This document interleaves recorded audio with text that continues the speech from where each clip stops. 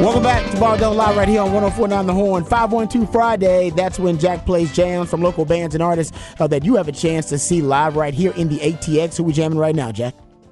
I'm afraid of butchering the name, but it's right. Kazayux or Kazayux. It's Cazayoux. Yeah. You can find out yourself if you go to Pershing Hall and ask them tonight. I love that. Yeah, don't worry. We butcher names all the time, but we just apologize. We apologize early, though. Yeah, because it's definitely not intentional. Great groove to it, though, however you say it. No, I will say that it took a different turn than I thought it would from the intro of the song. It kicked in. Yeah. So Kicked in and got funky. I like that. Yeah, exactly. Got a little funk in there. Okay, so 512 Friday, that's what it's all about. Also, Hard Knock Life coming up in about 5 minutes or so. Yep. What you got for the people? I'm going to talk a little bit about this baseball game that happened last night. I told you it was going to be an epic battle, especially with the pitching staffs, and that's exactly what we got. We got a great finish to a great baseball game last night. All right, nice. Okay, so we'll get into some College World Series discussion. You did say it would be a pitcher's duel. I don't like pitcher's duels. I know you don't.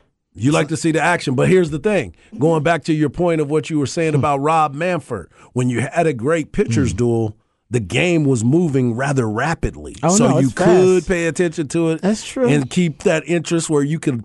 It was happening between picks. Yeah. You know what I'm saying? That's how fast it was. Yeah, no, you're right. How quick was the game? The game was actually 2 hours and 58 minutes, and they went to extra innings. Damn. That's what I'm saying. Wow. Yeah, okay. they went 11 innings. That's a good point. Yeah. All right. Still didn't even make it to 3 hours. Still didn't make it 3 hours. Yeah. Oh, I love that. Yeah. That's just fantastic. Yeah. All right. We'll get to that coming up in Hard Knock Life. I want to get to this story.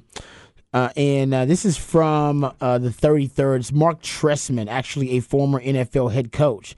And he's writing a piece, former NFL writing a piece for this website. And in the website, they're basically critiquing and he's evaluating Quinn Ewers. Mm-hmm. The title is Texas Quinn Ewers displays big upside with work to be done. So I was like, all right, let me go check out this article and see exactly what he's critiquing about Quinn Ewers' skill set and see if it aligns with what we've seen and stuff that we've brought up about Quinn Ewers' skill set and some of the improvements that need to be made in order for him to take his game to the next level. So one of the things he points out that I thought was interesting, I'm not going to go through every little detail here. He says, while I saw evidence of Ewers getting through progressions, he was typically only asked to read half the field while in the pocket. Which is interesting because I do believe that Sark kept the reads to a minimum in his progressions. Now, I'm not saying that he didn't have, multiple progressions, but it did seem like at times there were predetermined throws. It did seem like, I'm not saying a lot of them, but it did seem like sometimes in some of the concepts, and by the way, all offenses have these, so I'm not just being critical of Sark being it, but it's like sometimes there are predetermined throws regardless of what the defense was doing or what the coverage was, that it was already determined, hey, you're going here. To simplify form. I was just about to say to the simplified form. And I do believe that Quinn Ewers was pretty much at his best when he was a two-read quarterback. Like basically going through, it's kind of a two-read progression for the most part. That would align with kind of what he's saying is that they kind of cut half the field off. That it was kind of a two-read progression. If you can make him get past the second read, trouble.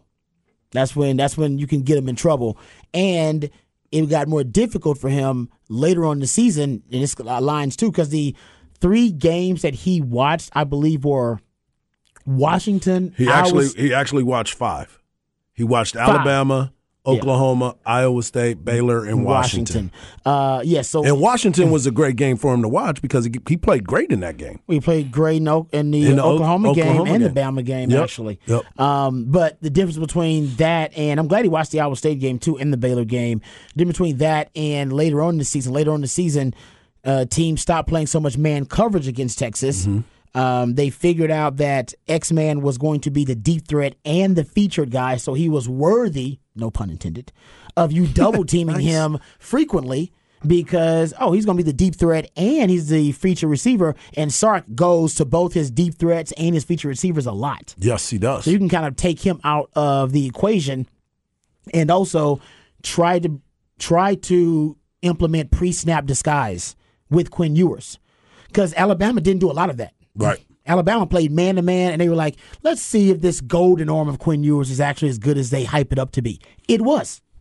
It lit him up for a quarter. And then he got hurt, and then we all know how that worked out.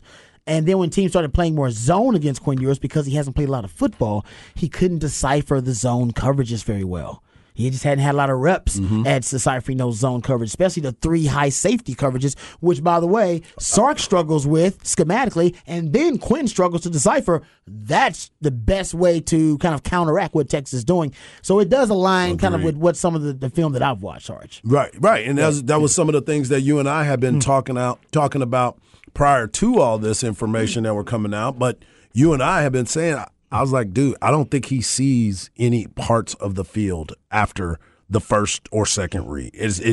You can just see it, but going back to what you said about how Sark was designing certain plays for a 2-play read to make sure that he got the ball out of his hand and get it to the playmakers or try to. And then when they went to the zone, it made it very difficult for him. But I was thinking that long before he even took his first snaps. Because I had been talking to some people that were saying, hey, I don't know how well he's going to see the field immediately. And let's not forget, last year was the first year that he actually played football in like 3 years. Exactly. So for him, the game has changed and the speed and the tempo and everything else that was involved in it. But for him, it was probably moving very fast because he wasn't used to being back at that. Yeah, drinking through a fire hose. Yeah, a lot of times. Yeah. And that's why I think, the conversation that we've heard so far is there has been a huge adjustment in what he sees, how he's seeing the game, and what he's done to get himself better. Yep. So that's the jump that everybody's waiting for. No question. And, I think we will see that jump. And if we don't see that jump, then we'll see it from Malik. Yep. One of those quarterbacks is going to take the jump. Somebody's taking that jump. All right. Like crisscross. Jump. All right. So back to the article here from Mark Trestman, the former head coach, talking about basically evaluating Quinn Ewers. He's evaluating the scheme a little bit too, which I think is pretty interesting. I like that. He talks about what separates Texas passing game from most other college offenses is Sarkisian's use of 6, 7, and even 8-man protections. As an offensive coordinator, the ability to understand and vary protections during a game is a top priority. He said these heavier protection schemes, opposed to typical 5-man protections, allow quarterbacks to take deeper drop backs and throw to deeper and more established routes. That is part of it. Sark likes, I would say, he's a big game hunter. Right? So this kind of lines up what I've talked about. He's a big game hunter. He don't like small game.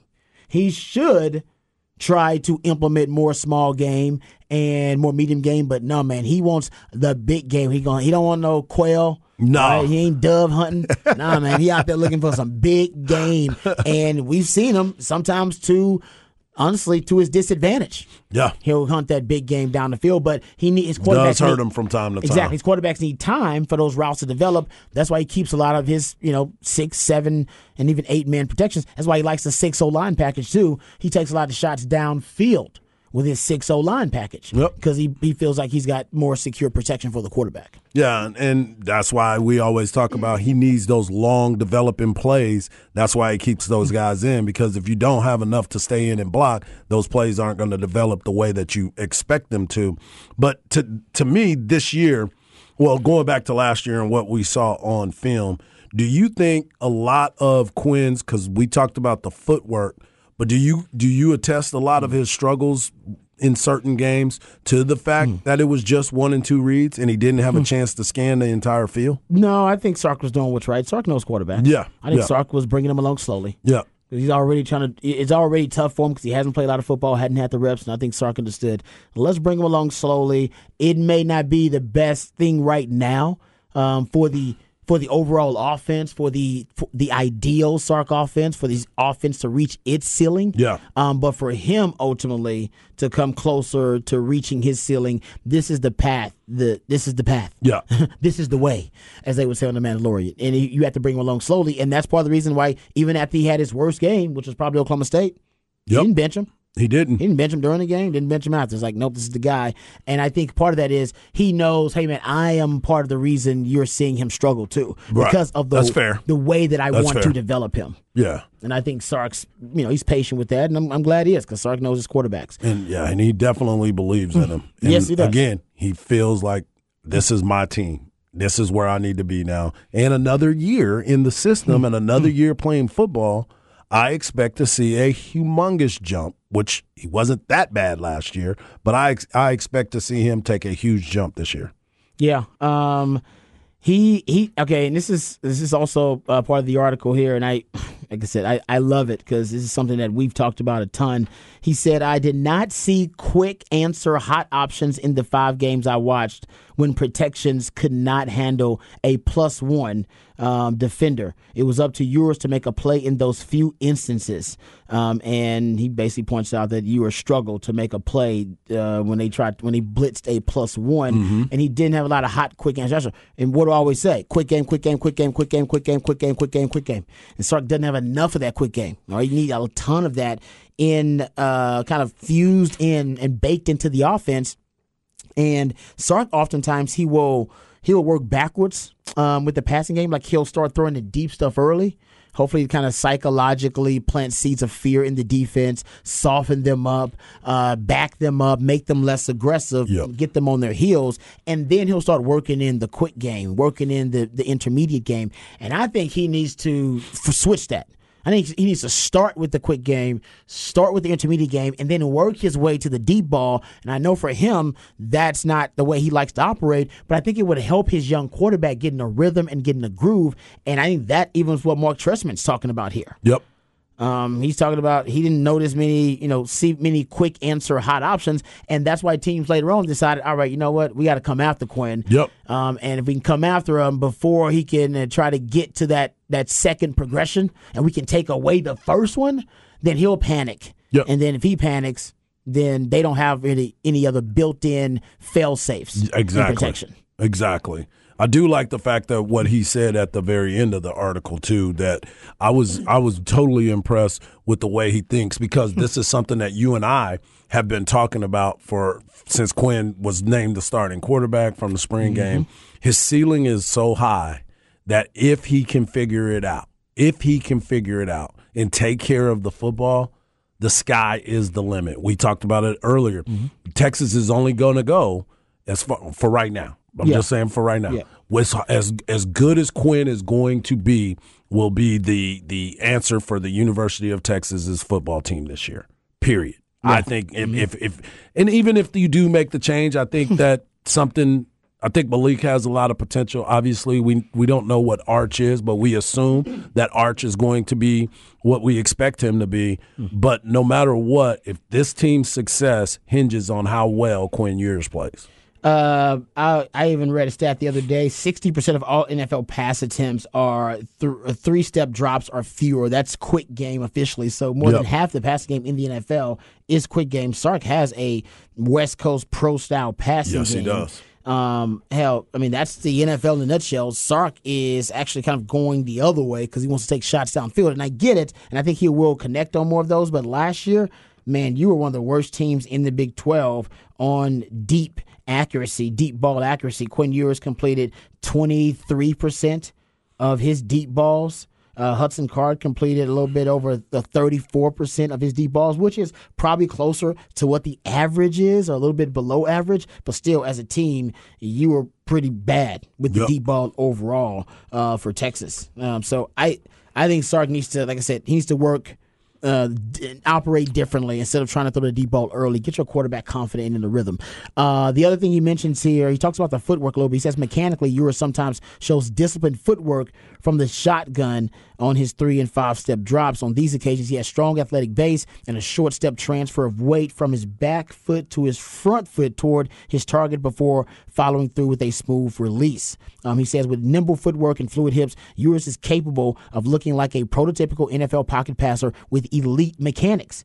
It can be easy to get excited because the ball appears to explode out of Ewers' right hand. While he can drive the ball when needed, he also instinctively and easily changes ball speeds and trajectories, throwing a very catchable ball to all widths and depths of the field. So basically talking about his touch, and he does have great touch. He also ends that with saying, that said, these flashes are too far and few between.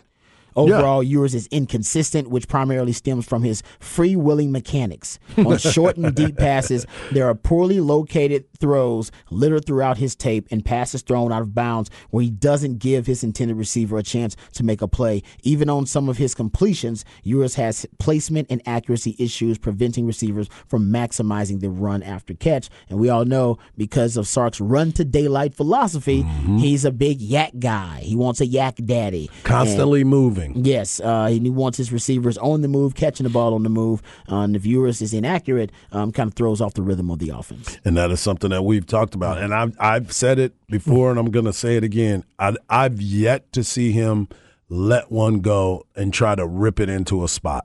I haven't seen him get to that back leg, plant it, and just absolutely hose a football. I haven't seen it. And that's probably not who he is as far as that guy that can take that one step and just really fire it in there. But he is that guy that can throw to a space. He does have good touch on the deep ball, even though there was a lot of miscommunications and misses on some of them. When he does hit it, it's a beautiful, beautiful pass. And that is something that I'm thinking that this year they've been working extra hard on hitting that deep pass, because what do you always say, Rod? Gotta have that deep ball, baby. You gotta have it. Gotta have it. He also said within the pocket, Ewers has natural ability to slide or step up and find quiet areas behind his protection to deliver. He inherently senses and escapes pressure with relative ease and is a dangerous playmaker with his arm outside of the pocket, despite having only sufficient athleticism while on the move. Ewers will show good eye discipline and resourceful playmaking, sometimes leading to excellent it factor plays. But he also goes on to criticize his lack of running plays. He also has some concerns about his running ability to periodically extend plays with his legs when things break down, because I saw little of it. Ewers has not shown the ability to be a legitimate rushing threat, running for very few yards and extending few plays. He did it later on, and Hard, you kept saying it too. He was like, run more. Yes. Just run more. You kept saying you should run more. He did run a little bit more. Yeah, and again, I know he's not that. In the Baylor game, I believe it was. Yeah, I know he's not known for his legs, but keeping drives alive, making sure that people just can't think that they can bring somebody in and not get burned by you rushing for 10 yards and keeping the drive alive.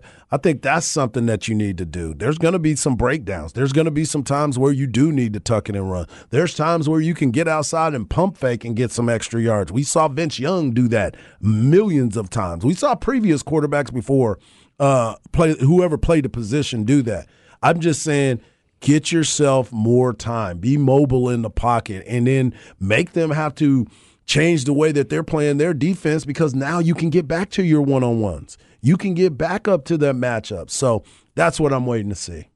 And yeah, he also went on here. Mark Trestman went on to say, Ewers has a unique and impressive ability to vary his arm slot, but he often does so unnecessarily. Yep. That can lead to inaccuracy and misses on easy throws. It almost feels like this is unintentional, like he releases the ball with whatever delivery he feels is natural at the time. Sometimes he looks like a second baseman trying to turn a double play. The problem is he'll do this even when he is free in the pocket and has the space to step up and complete a fundamentally sound throwing motion.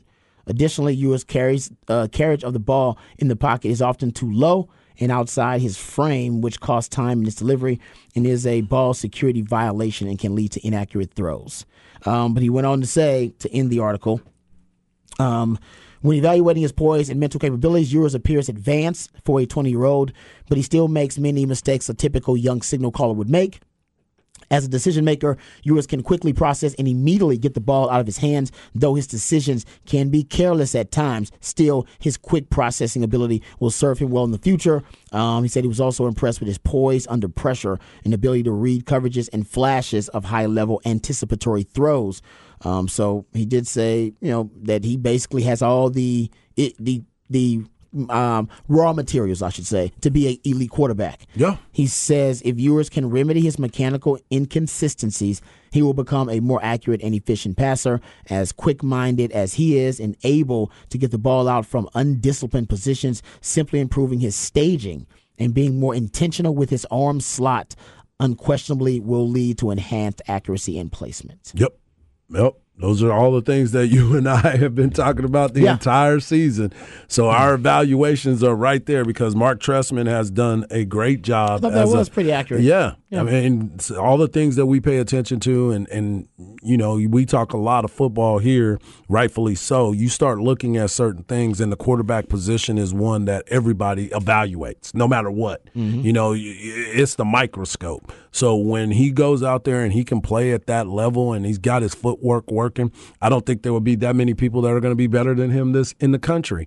But if he goes out there and reverts back to those things, the second baseman throws that we were talking about, and I said that earlier. I'm like, why is this dude over here flipping the ball like he's playing shortstop? Like, what is he doing? And he called him a second baseman, so we're middle infielder. But I'm excited for what the expectations of Quinn Ewers is going to be this year, because I believe this is going to be a very, very exciting year, and he may put up some numbers that we're not used to seeing here. Yeah, I totally agree. And if he doesn't, I have faith that Sark will make the right move, and you got a very capable quarterback behind him in Malik Murphy. If there's an injury that happens, or for some reason Quinn doesn't live up to the expectations, which I think that he will. There's actually quarterback rankings that I want to get to, so we'll table that for the 6 o'clock. We can get into that. And there are some Big 12 coaching pressure rankings that I want to get to, so we'll talk some more college football coming up in the 6 o'clock. But what you got coming up for the people on Hard Knock Life? We're going to recap the College World Series game last night between Wake Forest, who was the number one team in the nation, and LSU, who had been the number one team in the nation for quite some time. It was an epic battle that was played in extra innings under 3 hours, Rod. Under 3 hours. Yeah, pitcher's duel. Usually don't like those, but this one was for it all. So we'll talk about that coming up with my man Hardball right next on Ball Don't Lie, 104.9 The Horn. Ladies and gentlemen, guys and dolls, the main event of the evening for your entertainment and pleasure. Mike, you have to be so combative. Now, I probably wouldn't say this in front of white folk, but in front of y'all, I'm gonna speak my mind. He has emotional anger issue problem. Hey, are you Dirty Mike and the boys? I'm Mike Lowry. Michael! Oh, that's funny. Michael! Welcome back to a 512 edition of Ball Don't Lie. That's where my man Jack plays music for local artists, where you're going to be able to see them in the city this weekend. So make sure you check that out. But it's your boy Hardball Hard. You can follow me on Twitter at Hardball Hard. You can follow my man Rob Babers at Rob Babers. And you can also follow my man Jack at Jack A. Farrell, like Colin, not like Will, Farrell on Twitter. So make sure you check him out.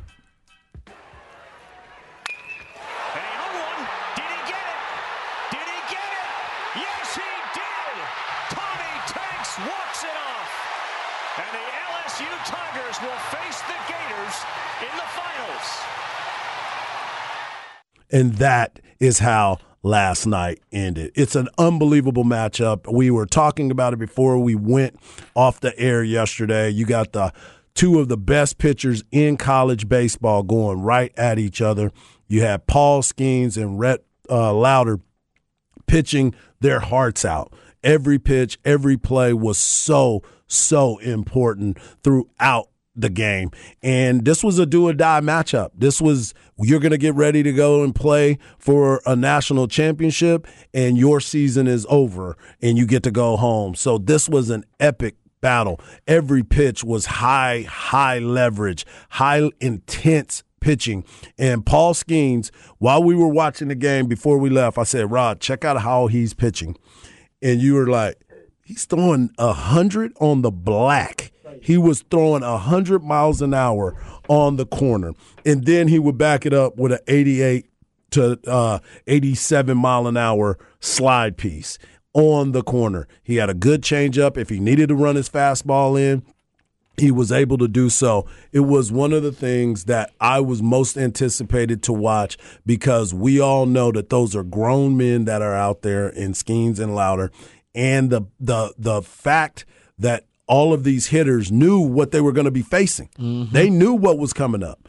And taking a fastball on the corner coming at you at 100 miles an hour and then him coming back with an 88 mile an hour off-speed pitch, it was something that if you were a hitter, all you could do is tip your cap to him. You got yourself ready to go, but sometimes it's just not in the cards for you. For real. Paul Skeens threw 120 pitches last night. 82 of them were for strikes. That's crazy. Yeah. Louder, he threw where did it go? Oh, he threw 88 pitches. 63 of them were for strikes. So as a hitter, this is how you approach this. We're not getting walks, so be ready to attack the strike zone. Mm-hmm. Find yourself something that you can hit. Try to get yourself approach. Skeens only had 2 hits. Louder only gave up 3 hits. Louder had 6 strikeouts and 2 walks. Paul Skeens had 9 strikeouts and 1 walk. This was the game that we thought we were going to see. And we talked about this. Dylan Cruz is probably going to be the number 1 or number 2 draft pick. Paul Skeens will probably be the number 1 through 5 draft pick. This is a guy that is going to have a lot of opportunities later in life. Dylan Cruz, the uber talented center fielder, he had 2 hits last night. He got on base last night with a hit. And Tommy Tanks come up, and he hits the ball a ton. And he finally connected on one because he, too, was having a tough series throughout. But he was moved up in the number 2 hole, made it happen. And Trey Morgan made the play of the game on the squeeze play, first baseman. And I had a buddy of mine who I talked to about Trey Morgan a long time ago because don't forget, they started the season in the Carbach Classic here in Round Rock. And I got a chance to be around this team, got a chance to spend some time with Jay Johnson, got some time with Paul Skeens. But I was asking people about Trey Morgan. Trey Morgan played a little bit of the outfield this year, but he is a Gold-gloved caliber first baseman, and we saw him make the play at first base on the bunt, came home, made a clean pick, and made a strong throw to home plate, just flipping it. I mean, it was one of those bang-bang plays. Everything had to be perfect on the offensive end, but it also had to be perfect on the defensive end to make that play. Yep. So it was a great play at home plate. So I was really, really excited to watch that game and watch the way it unfolded. But I do want to say this. Tommy White played third base for North Carolina State last year. Paul Skeens played for Air Force Academy. You got a chance to see him here. Mm-hmm. Thatcher Hurd, the pitcher that came in and pitched after Paul Skeens, came from somewhere else. The transfer portal giveth, and it taketh away. But what it did just giveth a chance for you to play for a national championship. So going back to the conversation that we've had for the last week and a half, Rod, where we were talking about where does Texas baseball fit in the NIL realm? It's the 10th, right? At LSU, it's near the top. Yeah. And this is what happens when you donate to the Texas One Fund. You can go out and you can compete with these types of teams to get these types of players. Everybody wants to win championships, but what is the price that you're willing to pay? Literally pay for an opportunity to get there.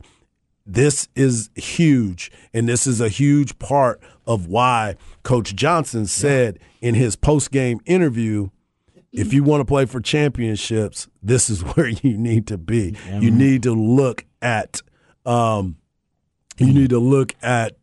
LSU. And that's the funniest part about it. And this is the quote. Lastly, as I look to my left, if you're one of the best players in the transfer portal, there's only one place to come. And he said it with a smile. Last summer, I spent a lot of time with these men, and I think they would tell you they made the right choices. I want to join forces with them if they were out there. So, and I know a lot of people are like, I can't believe he just said that on national TV. Listen, this is always recruiting. What do we always say about Mack Brown? When Mack Brown was talking about that national championship, who was he talking to? The mamas and the daddies and the coaches in the state of Texas. Yep. This is your championship. This is your national championship. So thank you. And what did that happen? Kept recruiting. Kept on recruiting. And that is what my man Jay Johnson is doing right now. He's always recruiting, and there's a lot of players that are in that transfer portal. We've gone through it before. I think there's over 3,000 again that have been jumping in that portal. Mitchell Daly just got it. He just went to Kentucky. He announced today that he's going to Kentucky. He just left Texas, and he's already committed to Kentucky. So the transfer portal is out there. It is used. Some people love it. Some people hate it. But this was a good work by Jay Johnson. Now, they still got to go beat Florida. By the way, this is a all-SEC championship again. And remember last year, Ole Miss won. Mississippi State won a couple years ago. Yep. LSU is looking to try to win this again for the first time, I think, since 2017 maybe.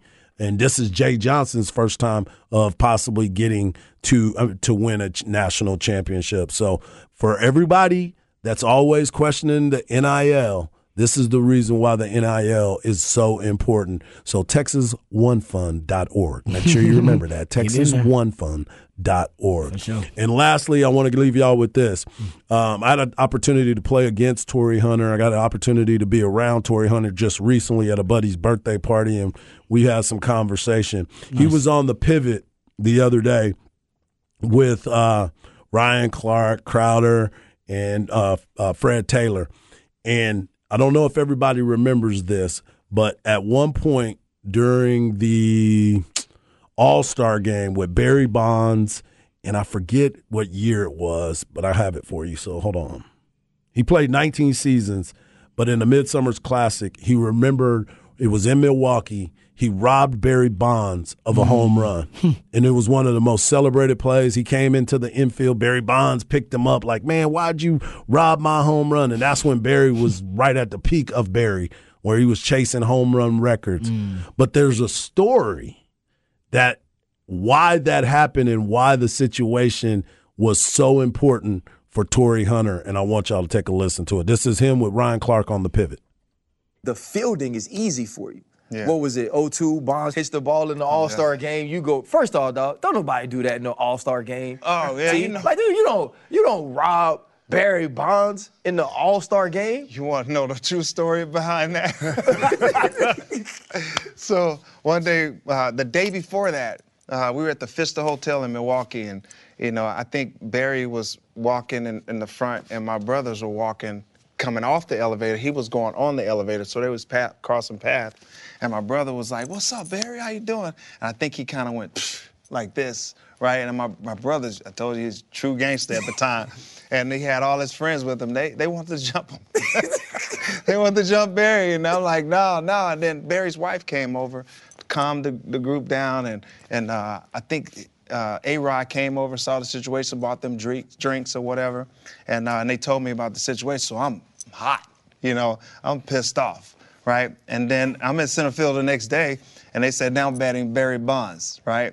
And Derek Lowe is on the mound, and I'm like, if he hit this ball out here, I'm trying to get it, right? When he hit it off of Derek Lowe, he hit the ball, crack. And I was like, I started running. I said, oh, that's gone. I ain't going to be able to get that one. And then all of a sudden, it went, started blowing back. I'm like, oh, I might have a chance. So I went up. I'm telling you, I jumped with all my might just to rob that thing. And then I caught it, and I came down, and Ichiro right next to me, and he said, holy I'm like, oh my God, I didn't know you spoke English like that. Right, I'm running, you can see me saying nice. I'm running off, I'm like, nice, bro, I never knew you could do that, right? And then I'm running in, And I see Barry, he was waiting on me. I'm like, man, come on, right? And so I'm running towards him, and then he went low. You know, he gave me a high five, and I went high, and then he went low, and I was going like, you ain't finna pick me up. And then he picked me up with ease. I was like, oh, shit, this dude's strong. I said, Hold up. So that's the reason why he went to rob Barry Bonds of his home run, because he tried to big league his brothers, and his brothers almost jumped on Barry Bonds at the All-Star game at the hotel. Wow. Unbelievable. So I just wanted to leave y'all with that, because I remember when it happened, and I thought it was one of the most amazing plays in an All-Star game. That's great. But now you hear the backstory of it, that really makes it even more so for him making that play in center field. Wow. That's a fantastic story. That's wild right there, man. That was good stuff right there. I love it. All right, we come back. That's a nice Hard Knock Life there. We come back. We'll get into the billionaire cage match. We said we all wanted to see possibly Elon Musk and Zuckerberg go at it. And now Dana White, who is the best promoter in the world for combat sports, has decided he wants to make this happen. We'll hear from Dana White. He says it's a real possibility, and he wants your money. We'll come right back on Ball Don't Lie, 104.9 The Horn. DD Mangudu. Once it's turned on, the sign will spell out Deli Cat Essen. Well, I don't get brain man comb. Well, congratulations. Continue good sex in the Big East. Thank you, Jimmy. And boom goes the dynamite. It's time for another edition of Off the Record. Do it live. I'll write it and we'll do it live. And thing sucks. All right, welcome back to Ball Don't Lie right here on 104.9 The Horn. Time for another edition of Off the Record. Yesterday, we spoke about the Twitter beef between two of the richest men in the world, Mark Zuckerberg, the creator of Facebook, and Elon Musk, who, well, I think he's actually kind of a Central Texan. At times, anyway, hangs out here in Central Texas. But the creator of Tesla and among other things, they started beefing on Twitter and started essentially calling each other out over each other's martial arts acumen and which one of them could win a cage match. This is real. So Dana White, who knows both men really well, I guess so. I mean, he's got Mark Zuckerberg in his phone. I guess he's got, Elon Musk in his phone. Must be nice. He was speaking to the TMZ Sports crew, about the beef between Zuckerberg and Elon Musk, who are now claiming they are both down for a celebrity cage match of some sort. Here is Dana White. Well, just to give some clarification. So what he said is, Mark Zuckerberg responded with "send me location," which is something that Khabib Nurmagomedov says when people challenge him. So that was what "send me location" meant. And I was talking to both Elon and Mark last night. Both guys are absolutely dead serious about this. Now, wait. Tell us why you say that. Because they both said, yeah, we'll do it. They both want to do it. Mark Zuckerberg hit me up first and said, is he serious? And I said, I don't know. Let me ask him. I asked him, and he said, yeah, I'm dead serious. Obviously and I agree with you, Harvey, this would be the biggest fight ever in the history of the world. Bigger than anything that's ever been done. It would break all pay-per-view records. These guys would raise, hundreds of millions of dollars for charity. And, you don't have to be a fight fan to be interested in this fight. Everybody would want to see it. I said it yesterday. Remember, I told you, I said it would be one of the most watched combat events in the history of sports entertainment. Dana White, who is the UFC CEO, he's also telling you, no, it wouldn't be one of the biggest fights in combat sports history. It would be the biggest fight in combat sports history. I think he's right. I think we'd all pay for it. There is a tone right now out there of this kind of collective disdain and hatred for people with wealth, with a lot of wealth. This could cater to that crowd. It'll cater to the masses who just love celebrity boxing and love kind of anything celebrity related, which is most of us. We know celebrity boxing has taken off in recent years. Hell, now Jake Paul, who considers himself to be like a social influencer, he claims he's making $10 million a fight from celebrity exhibition boxing matches. We know they're making a ton of money off it because Floyd Mayweather doesn't do anything but exhibition fights now. I think there's a thirst for that too. Honestly, I don't know how serious they are about it. Harge, I think it may get my money. They might get my money. It's getting mine. Come on. I'm in. I'm in Make with it you. happen. I'm trying to figure out why we still talking about it. Book it. Let's not talk about it. Be about it, Dana.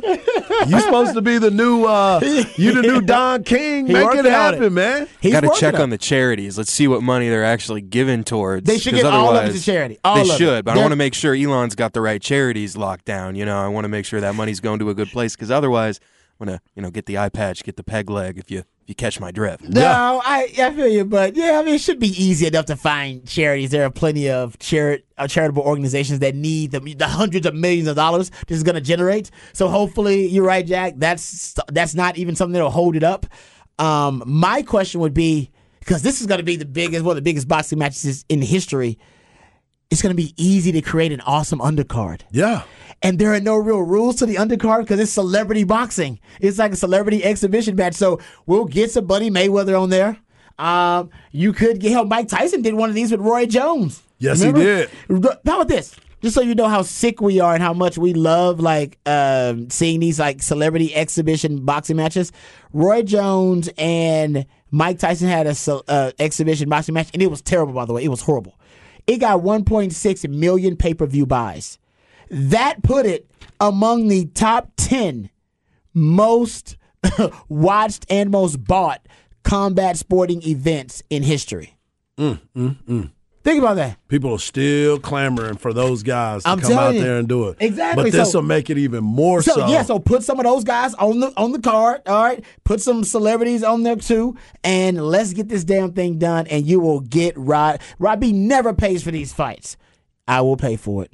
You got me. You convinced me. You got me. Come on Take down. my money. Yep. Take my money. I'm in. And let me see these egotistical, narcissistic billionaires try to knock each other out. Yes. I'm all for it. For part of the punishment, whoever is currently in charge of Ocean Gate, those two guys should have to fight each other, and that should be on this card as well. The ones that are not dead? Yeah, the ones that stayed on land, those are the ones that got to do it. You're right. Put him on the tag. That's part of the settlement. This is about collective hatred and trying to find some way to maximize and monetize it. I'm telling you, if they make it happen, I'm in. I think we'd all be in. I wonder what the pay-per-view buys. They would break all the records. No doubt. I believe the biggest record is Floyd Mayweather and Manny Pacquiao, 4.6 million pay-per-view buys. They destroy that. Oh, no doubt. They would double that. And I'm all in on it. I'm all in on it. Oh, man. Well, okay, this is the question. So, and I'll pose it to the Specs text line and you guys too. So, who do you want to see on the celebrity MMA fight? Because it could be MMA fighting. Somebody says it's not just boxing. It could be MMA because they're jiu-jitsu guys. Yep. They're into the They're martial gonna arts. try to take you down. So they said cage match. So who else do you want to see on the undercard of the celebrity MMA cage match that is happening between Mark Zuckerberg and Elon Musk? And it could be damn near anybody. I mean, you can go WWE on this thing. Somebody just sent us one. Boxing. They said Peyton versus Brady. Oh, that's brilliant. Yes. That's the kind of energy we need right there. But you can't go after Peyton. Peyton got a neck injury. He ain't going to be able to go out there and do that, man. You're right. He's already on the injury. Hey, his medical might be bad. We got to get Brady. We got to get Brady somebody else. Yeah, because the boxing commission's not going to. And they're not gonna wager on that. They're not gonna approve that. Yep. All right. So and I like it though, Brady, because Brady might do it. We got to find somebody else to fight Brady though. We do have to get somebody else. Can Drew Brees fight Brady? Can you go Brees versus Brady? Is that sexy enough for you? Or do you need Peyton Manning versus Brady? I think they're in different height classes too. Mm-hmm. So is Elon Musk and Zuckerberg. Zuckerberg's like 5'8". Yeah. Elon Musk is like what, 6'2"? 6, something like that. Yeah. And Kanye and Pete Davidson. Oh, yes. Kanye would definitely do it. That's what I'm talking about, people. Yeah. Kanye would definitely do it. We all want to see Kanye get punched in the face. This is about who you want to see get punched in the face. Scotty and Michael Jordan's son. Yeah, there you go.